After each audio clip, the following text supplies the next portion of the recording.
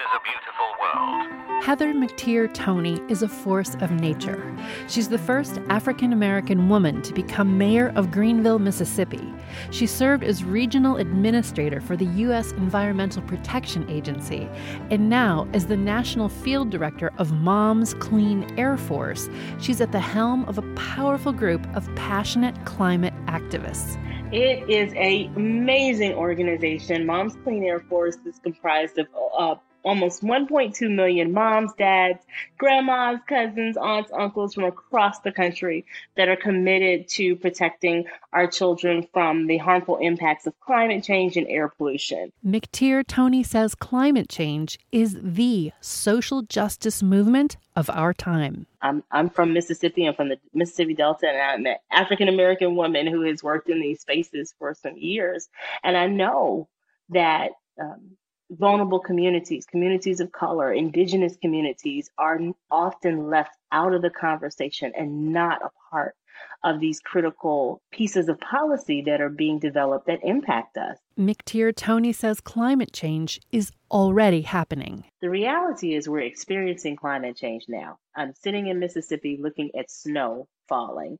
And a lot of it, and it's probably going to fall for quite some time. Yes, it's in December, but believe it or not, this is not normal for us. Moms Clean Air Force is an ardent advocate on Capitol Hill, in state legislatures, and in local city halls. What we do is we advocate for policy that supports climate action, like 100% clean energy. There's a new 100% clean energy bill that was introduced by Congressman McEachin about 2 weeks ago. The bill seeks to achieve a 100% clean economy no later than the year 2050.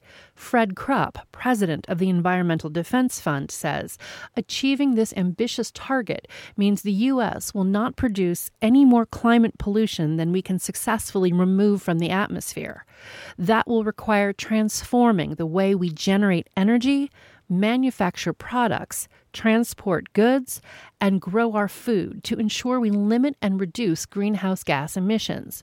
We need to rapidly drive down climate pollution across the entire economy and across the entire country. It is definitely putting us on the path to make sure that we're doing what we're supposed to do in our country and not be reliant on fossil fuels, not pump CO2 in the air, that we become the leaders in technology and innovation, that we're moving towards a zero carbon energy platform, and that we're doing it fairly and equitably across this country. Moms Clean Air Force not only supports climate change legislation, it encourages moms and dads to run for office themselves. Running for office is a great way to be involved.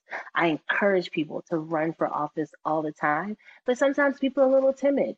So there's another avenue, and that is being appointed or serving on a local board or commission, or seeking to be involved in that way.